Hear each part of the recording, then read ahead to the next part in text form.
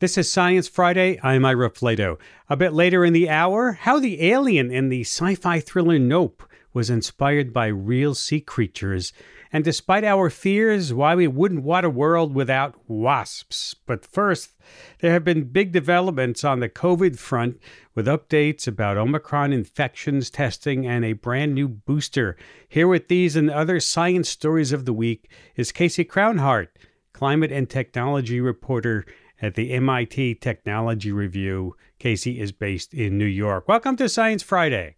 Thanks so much, Ira. Thanks for having me. You're welcome. Let's talk about a surprising new study about Omicron infections, about whether people knew they were infected. There was the study that just came out where researchers followed a group of healthcare workers and patients at this hospital in California. And they found that of the people that they tested regularly, they were taking blood samples, of about 200 people who had antibodies to the COVID virus in their blood, about half of those people weren't aware that they had any recent COVID infection. Wow. Why is this important to know? You know, especially with these new variants, we're seeing more people either not have any symptoms at all or have really mild symptoms that you might just think, oh, I have a headache or I have a little cold, but it really is a COVID infection. And so I think that that's just becoming more common. Yeah. So people should be testing more then, is what you're saying. That's ideal. Yeah. So if you are feeling a little bit under the weather or had a recent exposure, it is still a good idea to be taking those rapid tests if you can get them. And there's bad news in that the government is stopping those free at-home testing programs as of today, right? Yeah. So last Friday, the White House announced that they would be stopping the free testing program where they've been sending out tests. And the last day to place orders is today. Wow, this sounds counterproductive to saying you want to get tested more often. Yeah. So unfortunately, they said that, they just haven't gotten enough funding from Congress to keep the program going.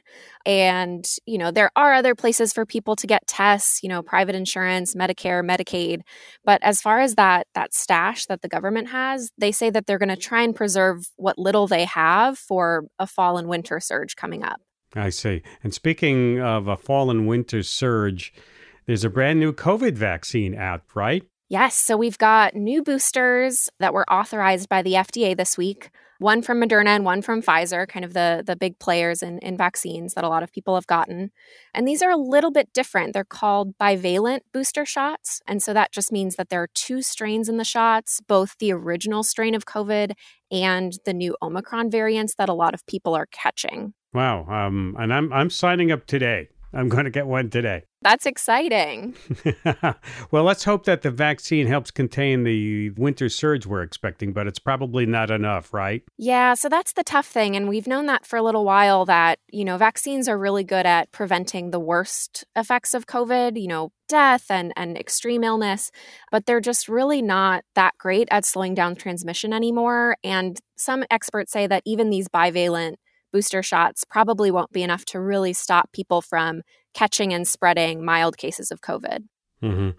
Let's move on to climate news, where we're seeing incredible stories. Regions across the globe are facing climate emergencies, focusing on Pakistan especially. Much of it is literally underwater. Yeah, so it's been just really tough scenes to watch from Pakistan this week. The country has had a really, really wet summer and monsoon season. They've seen about 3 times as much average rainfall this year from June to August as they would in a normal year. But it really came to a head this past weekend. There was really extreme flooding, and now about a third of the country is underwater. Wow, and disasters like this are only getting worse. We're seeing so many more mentions of them, aren't we? Yeah. And so researchers are still a little bit hesitant to say, this is just because of climate change.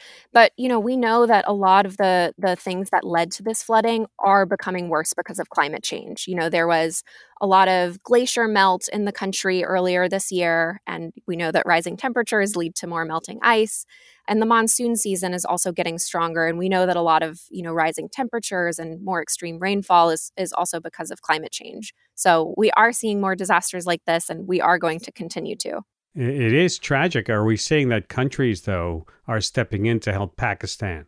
Yeah, so there is some aid that's starting to filter into the country, but, it's the damages here are just absolutely devastating. Over 1 million homes have been destroyed, and the Pakistan government says that it's going to take about $10 billion to rebuild. It's just there's a huge need. The UN and Pakistan are still asking for more aid from countries, and it's just going to be a long rebuilding process. So the big emitters are not paying for damages that climate change causes to the smaller ones. They're not just moving in very quickly. Yeah, you really hit the nail on the head there that, a lot of people, when disasters like this come up, they point to the fact that, countries like the US have done the majority of emissions for greenhouse gases, and countries like Pakistan just haven't. And so they're still calling for climate aid, climate reparations, but we'll just have to kind of wait and see what happens. Let's move on to another water story, but this is one that has a water shortage. And we covered this story last year, but it's still a problem. And I'm talking about what's going on in Jackson, Mississippi. Fill us in on the latest about what's happening there. Yeah, so like you mentioned, Jackson's water system has been just plagued with troubles for a long time, but it's become a new emergency. This past weekend, they actually also saw some torrential rain and flooding, and that really just brought the issue to a head, and the whole city has pretty much not had water from the taps for the past week or so. This sort of just popped up into, national significance because we saw all that flooding, but the water problems in Jackson have been, they've been around for a long time. Yes, yeah. So a lot of people are pointing to the fact that Jackson is a majority Black city, and they've just been underfunded for a long time. And it's really a case where you can point to and see environmental racism in effect. And it's going to take a lot to really fix this. The city says they need about $1 billion just to fix the current problems, and then they're going to need billions more for longer-term fixes. Speaking of water, something a little more unusual, and I'm talking about something called zombie ice. What is it? How is it related to climate change? I see the TV series already coming up here. The zombie ice. Yeah, so this is an unfortunately scary story. There's this new research came out this week that shows that Greenland's melting ice sheet is going to eventually raise global sea levels by about 10.6 inches. Wow, 10.6 inches. Yeah, and that's globally. So that's about twice as much as people thought before the study came out. And the reason, like you mentioned, is something that the researchers are calling zombie ice, which is ice that hasn't melted, but it's ice that they're expecting to melt.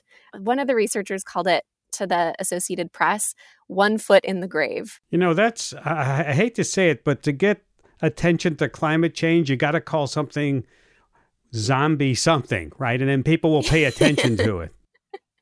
Yes, it did definitely feel a little bit like that everybody was really seized on this idea. But, it's unfortunately just one of those stories that shows how wild some of these challenges that we're facing with climate change is. Even if we're cutting emissions, a lot of these issues are kind of already baked in to how much temperatures have already risen. But there is some good news about climate change or combating it, and that is about new investments in solar energy. Talk about that. We saw this week that this company called First Solar, and they're the largest solar manufacturer in the U.S., they announced that they are investing about $1 billion in a new factory in the Southeast, as well as expanding their capacity in Ohio.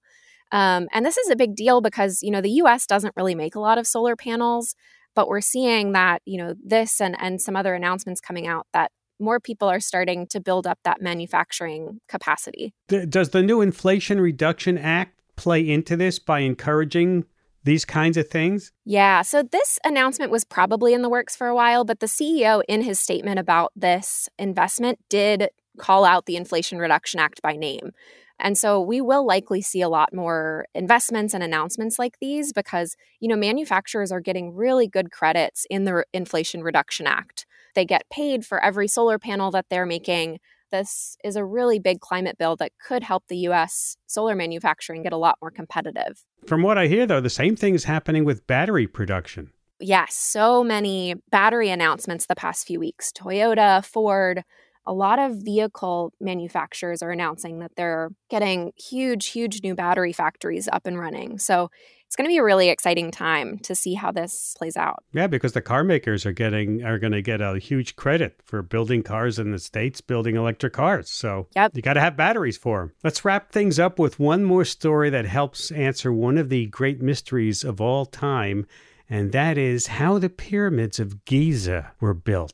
What's the current thinking? What's the new thinking? I love this story. So for a long time, scientists kind of thought that there needed to be some sort of river or water in order to help build the pyramids, to move those giant bricks around.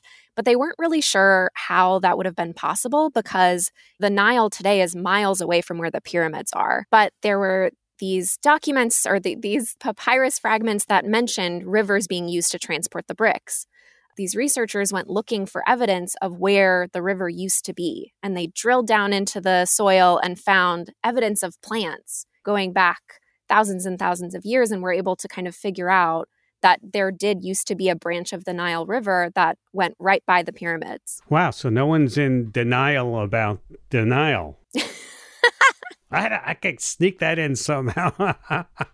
So what's left to solve the mystery then of the pyramids? There's a surprising amount of things we don't know about the pyramids. So, one story that is still kind of ongoing is there are giant voids in some of the pyramids. These might be rooms. We just don't really know a lot about how the pyramids were constructed, what exactly was going on there, and even what's in there today. So there's still a lot to figure out. And one more thing, a reminder, right? Keep your fingers crossed. Tomorrow, NASA's going to try launching Artemis to the moon again. Are you excited, Casey? Yeah, I'm really excited to watch this launch. It's going to be tomorrow afternoon, hopefully. They should be able to take off and send Artemis 1 up to orbit the moon. I just hope those 100,000 people who missed it last time might get to see it again. Maybe there's a lot of hotel rooms that were filled up. Thank you for taking time to be with us today. Thanks so much for having me. It was so fun. Casey Crownhart is a climate and technology reporter at the MIT Technology Review. Casey is based in New York. We have to take a break, and when we come back, the story of how one New Jersey town fought the Ford Motor Company to clean up toxic industrial waste left on indigenous land. Stay with us. We'll be right back. This is Science Friday. I'm Ira Flato, and now it's time to check in on the state of science. This is KERA for WWNO, St. Louis Public Radio, Iowa Public Radio News. Local science stories of national significance. Superfund sites are the most polluted locations in the country. Actually, they're abandoned industrial waste sites contaminated from hazardous materials. New Jersey has the most Superfund sites in the U.S. I'm talking a whopping 114. A podcast from NJ Spotlight News, a division of New Jersey PBS, investigates what's going on at those sites and how climate change is expected to impact the people who live nearby. Joining me now is my guest, Jordan Gospel-Ray, creator and host of the Hazard NJ podcast, joining me from New York. Welcome to Science Friday. Thanks for having me, Ira. And yeah, joining from New York, not New Jersey, unfortunately. But I will be there tomorrow. So Okay. Let's talk about what we're focusing on today. Back to New Jersey, Ringwood, New Jersey, which I understand gets a whole episode of the Hazard NJ podcast. Tell me why. Tell me a bit about the history of Ringwood and the indigenous people who live there. It does get a whole episode. It's actually our longest episode so far, and that's because of the decades-long struggle between an indigenous group of people and Ford Motor Company. It's this sort of David and Goliath struggle and has been like one of the most fascinating episodes I've worked on so far with this show. So one of the reasons Ringwood is so fascinating to me is it's an abandoned mine, a former mining district. It was one of the first Superfund sites to be put on the national priorities list. It is also the only Superfund site ever to be put back on the Superfund list. Wow. So it was put on it, taken off, said it was clean, and then put back on the list because turns out it was not clean. Wow, that's some reputation to have. Exactly, yes. And I mean, there's a long history, like I said, with Ford Motor Company.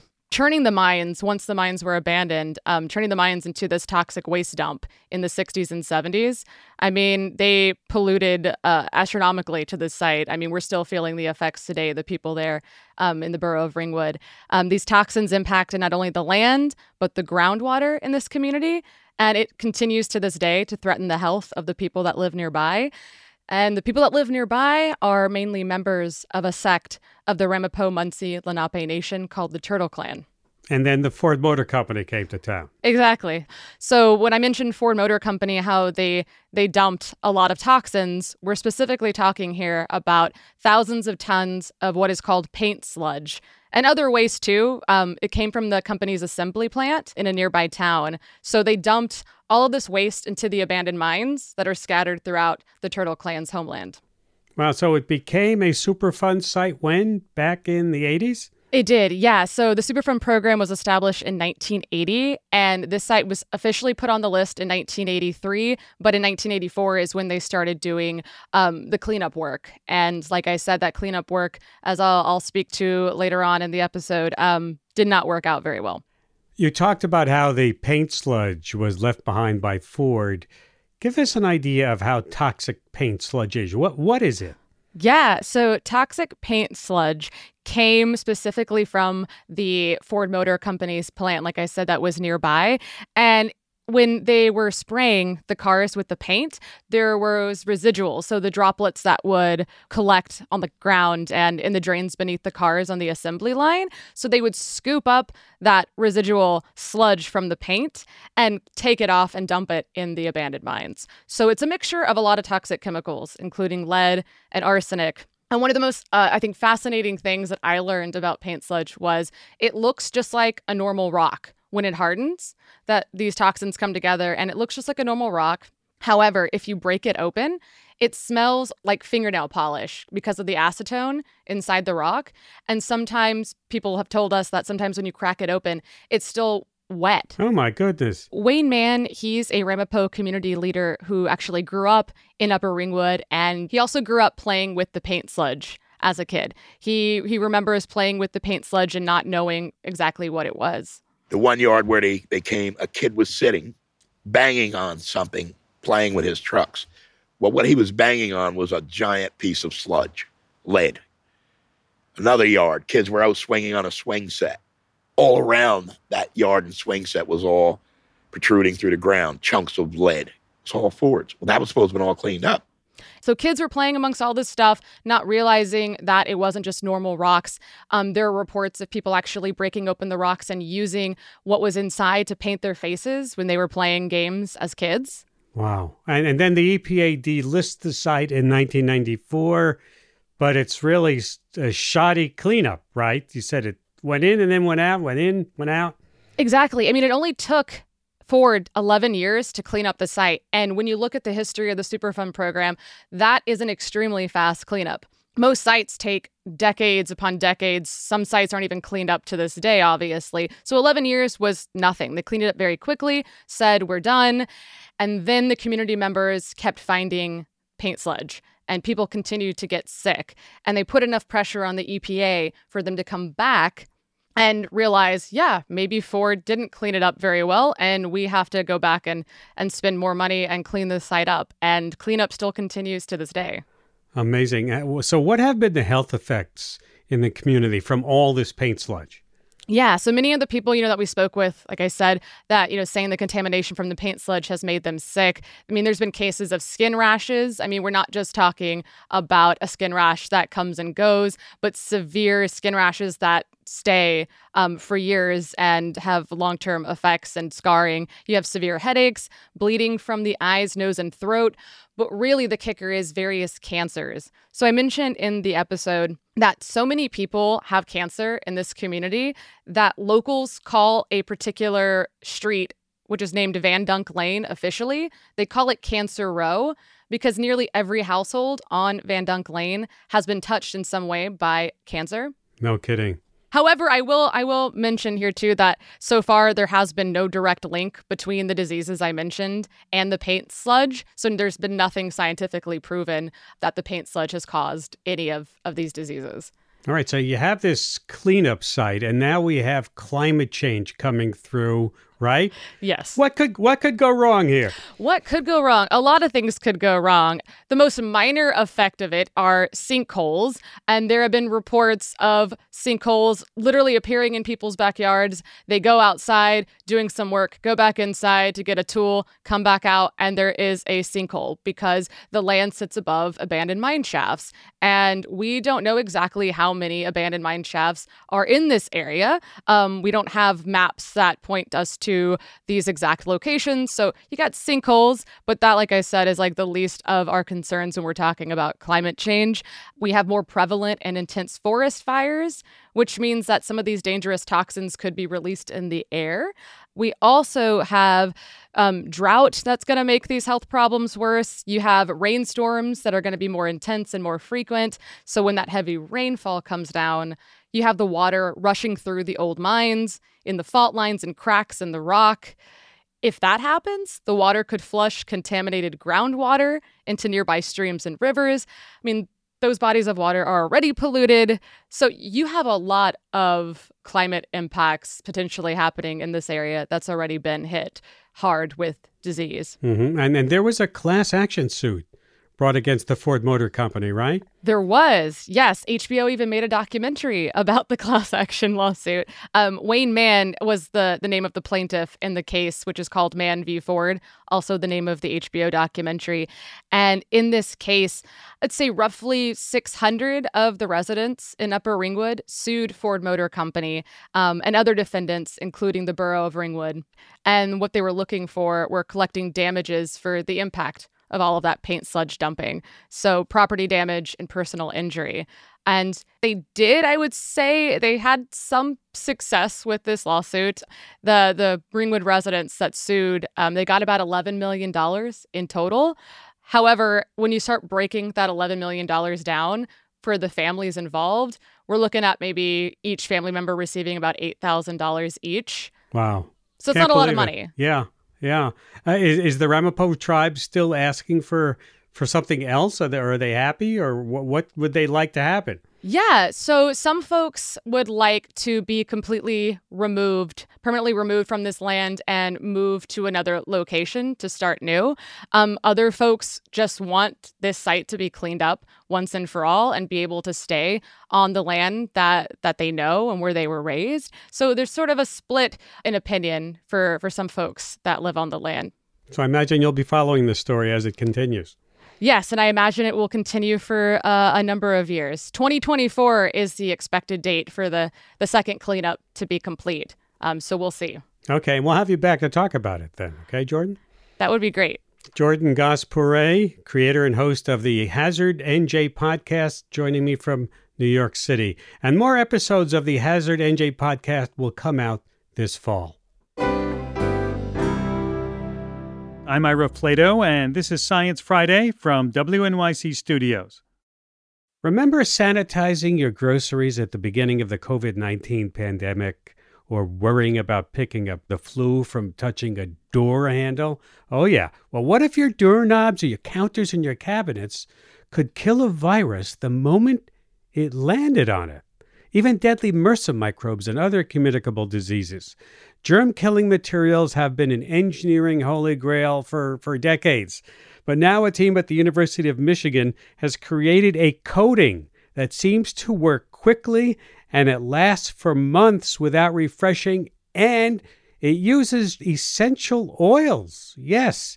Here to explain more is my guest, Anish Tuteja. Dr. Tuteja is professor of material science and engineering at the University of Michigan in Ann Arbor. Welcome to Science Friday. Thank you so much, Ira. It's a pleasure to join you. Tell me how you found this coating in the first place. It is certainly a surprising discovery on our end. We were looking at different additives for ice-phobic coatings or ice-shedding coatings that we work on in my group. And as part of that, we were looking at different essential oils as basically additives that can lower the ice adhesion or improve the ice shedding capabilities of different polymers. As we were working with these essential oils, we started to realize how effective they were in terms of their antimicrobial capabilities. And certainly over the last several decades, probably the last 70 years, people have been publishing and reporting on all of the different wonderful antimicrobial properties that different essential oils have. The challenge with all of these has always been the volatility or the evaporation of the essential oils. As all of us know who've interacted with essential oils, these things are very volatile and they'll evaporate from a surface in a few minutes. So even though they have excellent antimicrobial properties, they typically don't last very long on a surface. We tried to figure out if there was a way of being able to stabilize these essential oils within different polymeric coatings to delay their evaporation rate and essentially make them last for a longer time. The challenge, however, was making sure that you could encapsulate or incorporate them into different polymer films without losing the antimicrobial properties of the essential oils. So the essential oils work by essentially diffusing into different cell membranes for different bacteria and viruses. And we didn't want to lose the capability of the oils to be able to do that. So that was sort of the major discovery on our end on how do we stabilize these essential oils to be effective and yet persist for a long time. And you found that you could incorporate them into something we see and use every day, polyurethane, that plastic coating you put on your floors or on your wooden tables. Yeah, that was also one of the things as we started to look at the chemical structure of the essential oils, and it turned out polyurethanes have the right functionality to be able to react partially with some of the essential oils, which allows us to stabilize the remainder of the essential oils. And of course, that provided a whole lot of durability to the coating. These coatings are some of the most durable antimicrobial coatings out there. Can survive severe abrasion and wiping and all sorts of different scratching without losing their functionality. So you just dump the essential oils into polyurethane, mix it together, and spread it on something. Almost that simple, though we make sure that the essential oil actually reacts with the polyurethane. But overall, the process is almost exactly as you described, Ira. We basically mix in three different components into a single solution, spray it or brush it with a paintbrush onto any surface that we want to apply it to, and then just let it sit for a while and it cures at room temperature, and then it's ready to go. Now, we already have ways to kill viruses and bacteria on surfaces. Why is a coating like this so necessary or useful? Yeah, it's really sort of the antimicrobial surfaces that exist currently fall into these two categories. So if we think about the instant antimicrobial, so anything like a Lysol spray or a wipe, those are essentially instant kill antimicrobials. So they'll kill anything, any microbe and virus on the surface in about 1 to 2 minutes. Depending on the microbe, it might be 3 minutes. But essentially, after you've wiped the surface, as we all know, that agent evaporates and essentially the surface can be contaminated again. And so you would have to wipe the surface again to be able to decontaminate the surface. We also have metals, as you were talking about earlier about doorknobs. Copper and brass is very commonly used for doorknobs because it's really effective in being able to kill microbes. But typically, the time it takes to kill the microbes is really long. So it might take anywhere between 4 to 24 hours before it would kill the microbe. So let's say someone sneezes on a surface or has a virus on them and they breathe or they contact, let's say, a touchscreen at an airport. The next person coming to that touchscreen at the airport is going to touch it probably in the next few minutes. There's not going to be a delay of 4 hours to 24 hours. And so there is that risk of contamination. So this is where these coatings are so novel in being able to sort of combine both of these properties. They'll kill anything in a matter of minutes and still persist on the surface for months. And that really is the novel finding in this work. Does it work on every virus we can think of? Or are there still things we don't know, you don't know, that you want to know about it? Yeah, great question. So we've only tested about 8 to 10 different bacteria and viruses at this point. We certainly are continuing to work with more. The one sort of positive in all of this regard is all of these oils have evolved over thousands and millions of years to be able to work against a broad spectrum of pathogens. And so we're essentially sort of taking advantage of what nature has already done. So it does give us some confidence that this is likely to work against a broad spectrum of pathogens. And we can also mix and match different components, which we have done already, where we can take cinnamonaldehyde and combine that with the alpha-terpineol, and it seems to work against even a broader spectrum of pathogens than one of these components alone. Well, Anish, I can't wait. Thank you for taking time to be with us today. It's an absolute pleasure. Thank you, Ira. Dr. Anish Tuteja, Professor of Material Science and Engineering at the University of Michigan. That's, of course, in Ann Arbor. We're going to take a break, and when we come back, Sci-Fi goes to the movies. Yes, we're talking about the science behind this summer blockbuster alien movie, Nope. Stay with us. This is Science Friday. I'm Ira Flato, and now we're going to talk about one of the summer's biggest blockbusters, a film called Nope. The new film is by Jordan Peele. It's now out for rent on digital. And just a heads up, this conversation will contain a lot of spoilers for the film. You have been warned. Bro, what you see? Something above the clouds. That's big. How big? Big. Nope has elements of a lot of UFO films. There's a bit of Close Encounters Spielbergness, a bit of the War of the Worlds horror and destruction.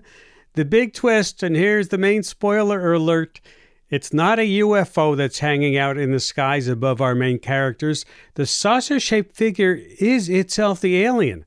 And Jordan Peele, the writer and director, attributes much of the inspiration for the alien as coming from sea creatures. That will become evident in a moment when I introduce my guest. Joining me to discuss creating a brand new creature to scare audiences is marine biologist Kelsey Rutledge, scientific consultant for the film Nope and PhD candidate at UCLA in Los Angeles. Welcome to Science Friday. Hi, Ira. Thanks so much for having me. I'm honored to be here. Well, it's so nice to have you. And I've got to say that in all the movies we've ever discussed on the show, I've never had to give away the spoilers so early in our conversation. But let's get into it because it's a great film. As a scientific consultant for the creature, you had a very unique role in creating a brand new creature. Let's talk about what it looks like. Give us a brief description of it in the film. Definitely. So this creature has two main forms. So there's the saucer form and there's the unfurled form. And the saucer form looks like an alien spaceship, or the UAP, as Angel in the movie calls it. And it looks very mechanical from afar, but then later on we see that there's actually, many subtle details that make it more animal-like. And then for the unfurled form, the creature unfurls to reveal this beautiful kind of sail-like structure. So it kind of has this main sail that looks like its head, and then these very dynamic pulley-like systems that control that sail. And then in the middle of that structure is its very ominous-looking square eye. You, as a marine biologist, did Jordan Peele seek your advice on how to construct that creature? Yeah, definitely. So Jordan had a clear vision for certain elements and things he wanted for how the creature looked, but he wanted to really draw from nature and different animals for inspiration. So I helped provide inspiration for different animals that he could use when creating the creature. Let's talk about the alien having these two forms, as you said. It's saucer-shaped, which is for most of the movie, and then it's more unfurled shape it turns into at the end of the movie. When I was looking at that, I was thinking of marine creatures, more like a jellyfish or something like that. Is that what you had in your head? Yes, definitely. So jellyfish and other cephalopods like squid and octopus were really big inspirations for the creature and how it moves and it flies. Jordan, for the unfurled shape, he really wanted to create something that was really hard for the characters to look away from. So he described it as peacocking. So trying to get the character's attention, because if you looked at it for too long, it would eat you. But there was many deep sea creatures that inspired that shape. And the creature hides in the cloud, right? Yes. So the creature has this really amazing kind of camouflage ability that's actually based on cephalopods as well. So like cuttlefish, they have these color-changing pigment cells called chromatophores that can blend into any background. So the creature actually blends in to look like a cloud, and it also kind of goes to a specific region in the sky as like its homing base, like a cave-like area. When I saw that cloud after we see it in the movie, and we find out that the creature hides in the cloud, I'm saying maybe the creature it becomes the cloud. Like the cephalopods have the ability to change shapes, like the octopus can sit there and become a rock and then something else. Yes, definitely. Yeah. So they have this amazing camouflage ability that scientists don't really understand how it works completely. And for the saucer shape, what sea creature is that based on? Yeah. So the saucer shape was actually directly modeled after a sand dollar. So sand dollars kind of have these ridges. They're not, perfectly spherical. And they have this kind of notch on the front too that Jean Jacket also has in its saucer form. And then on the underside is its mouth, similar to Jean Jacket. We should say that Jean Jacket is the name that the characters give the alien. Why is it so different than the name you gave it? Yes, so Jean Jacket is the common name. So in humans, our common name would be just humans or the great white shark or the bald eagle. But then the scientific name is a two-part name that scientists use so that we can use it all across the world with no confusion. And it has to follow specific rules and it has to be Latinized. So that would be like Homo sapien. And you gave a scientific name to this creature, did you not? Yes. So when you discover a new species to science, you have to give it a name. So the scientific name we gave for this creature is Oculonimbus edoequus, which is Latin and it translates to hidden dark cloud, stallion eater. Wow. So kind of ominous sounding, but it's a Latin name and has to follow the rules of biological nomenclature. So there's all these rules you have to follow when you're naming a new species.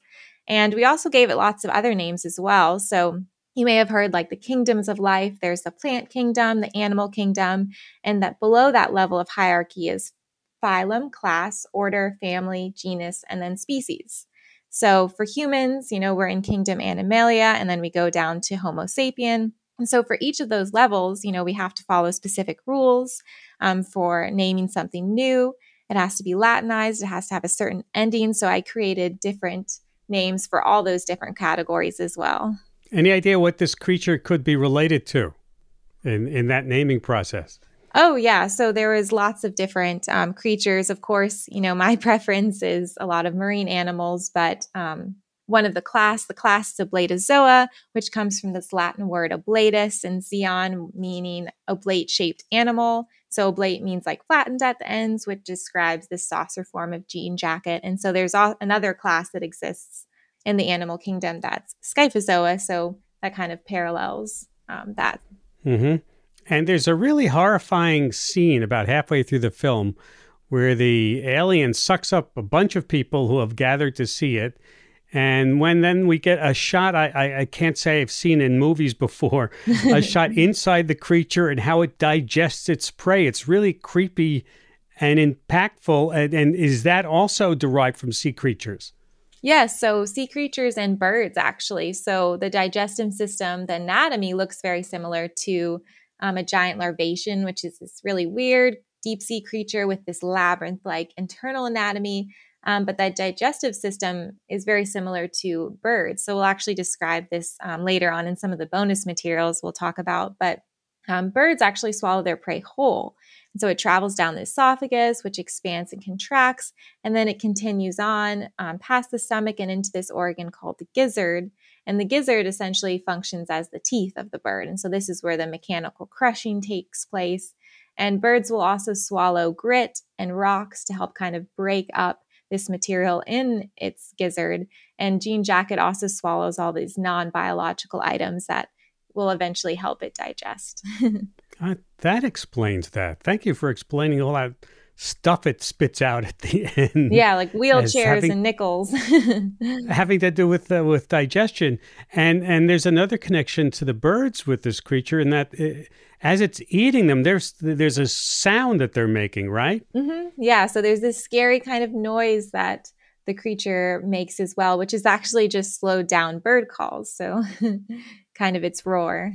There's a scene toward the end with the creature is out there and it's displaying this big either rectangle or square thing. What is that? Yeah, so that's actually the eye of the creature. So Jordan really wanted a square eye. That was something that he thought would be really unique. And so octopuses actually have square-shaped pupils. So that was part of the inspiration for this square-shaped eyeball. Because I couldn't understand whether it was looking at me or sizing me up to eat me. I think both. If you watch Nope, you know that it is part horror film, and Jean Jacket is quite scary. But you don't find the creatures this alien was based on to be scary in the oceans, do you? Not particularly. I think I don't find many animals super scary because, like this creature in the movie, most animals aren't killing machines. So if we take the time to understand the natural rules, that an animal abides by, then and respect those rules, then we're unlikely to get hurt by these animals. And do you think that's one of the themes of the film, is understanding and giving respect to these other kinds of animals? There were horses there. There was the creature, giving them the respect that they like and deserve. Yes, definitely. That was definitely at least a theme that I saw, essentially respecting these animals and learning kind of the rules they abide by. Yeah. I think were definitely a theme. If the creatures this alien is based on usually live in the sea, could you not think of the sky in the film, which is a central character, the sky itself, as sort of an ocean above instead of below us, where there's this ocean of an animal living in? Yeah, definitely. So an animal that lives exclusively in the sky, is very unique and unexplored, similar to the ocean. Could there be creatures like this one living in uncharted parts of our oceans? I mean, right? We have explored so little of our sea life. Could there be giant, mysterious creatures like this still living down there? Possibly. I mean, there's lots to still explore. I think larger animals are kind of less of a possibility because as scientists, we would kind of see some sort of signal likely, but there's new species being discovered every day. And you discovered a species of your own, a named one. Tell us about that.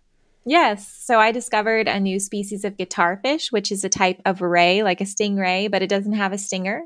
It's this unique looking fish that kind of looks like the intermediate form between a shark and a ray.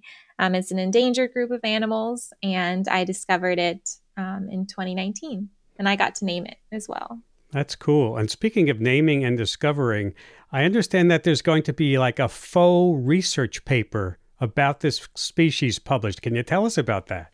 Yes, so I'm super excited about this.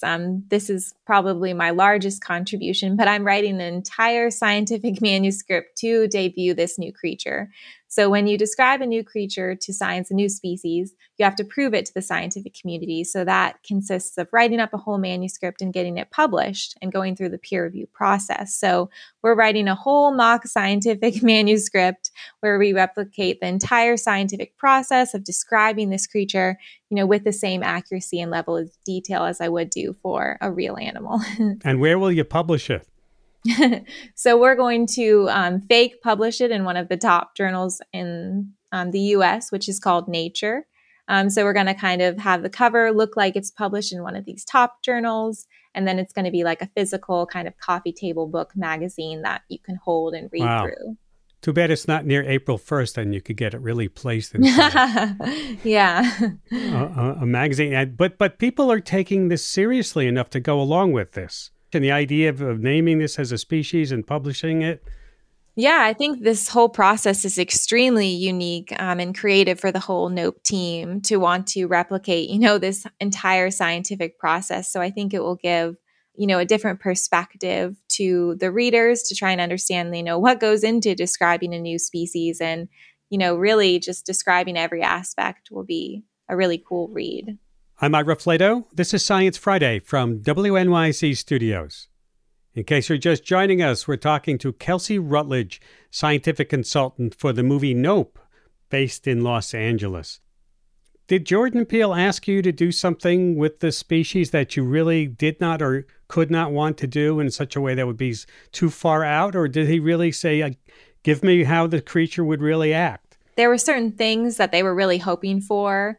For example, the square eyeball, which when he had spoken with other scientific consultants, they're like, well, this, isn't super plausible. And I was like, well, maybe not a square eyeball, but, octopuses do have a square-shaped pupil. And so that's like very similar to what you're hoping for. And he's like, okay, perfect. That's good enough for me. This is what I wanted. And we've got, that justification. Does the creature give warnings like other creatures might if they're coming upon prey and or get fearful or not know what it is and try to defend itself first? Yeah, I think you can see in the way it moves and kind of flies away, it kind of darts and moves in this kind of very animal-like motion. It also, when you get the close-up image of the eye and kind of this feather-like motion kind of entrancing you with the eyeball as well, it's kind of analyzing you. But Jordan really wanted the creature to kind of have a look at me aspect. So the creature specifically wants to get the character's attention so that it can then eat them. The movie sort of is left unresolved at the end. Do you think there's a sequel that could come after this one? Well, I haven't asked him, so I definitely am not sure. I feel like I would love for there to be a sequel because I would love to be consulted again, but I'm not sure. I feel like the kind of sequel will be the manuscript coming afterwards where we say, oh, we reached out, the animal died, scientists, went to analyze it, and then we published this scientific manuscript, and here's the next stage. Yeah. Let's talk about what you just said. You said, I was really excited to work on this, and I wish I could work on another one. Tell me about that excitement. Yeah, I mean, I was just extremely honored to be involved. I think as I've been in science, I never expected that I'd be working with Hollywood on something, but it's just been an amazing experience. And I really hope to do it again sometime. But I just really admire the whole team for creating a creature with science in mind. And they were very eager to cooperate with you and get the science right as much as you can in a science fiction movie. Definitely, yeah. So as a scientist, when you go to the movies sometimes and you watch a scene, you're like, oh gosh, that wasn't realistic at all. But this was the exact opposite of what I felt about Nope. So they did a great job making it realistic and unique and new and scary. But, there's still a little bit of magic in there. I want to thank you, Kelsey, for your work on the film and all the spoilers we got through. I can blame it on you instead of me now. So thank you for taking time to be with us today. Thank you so much.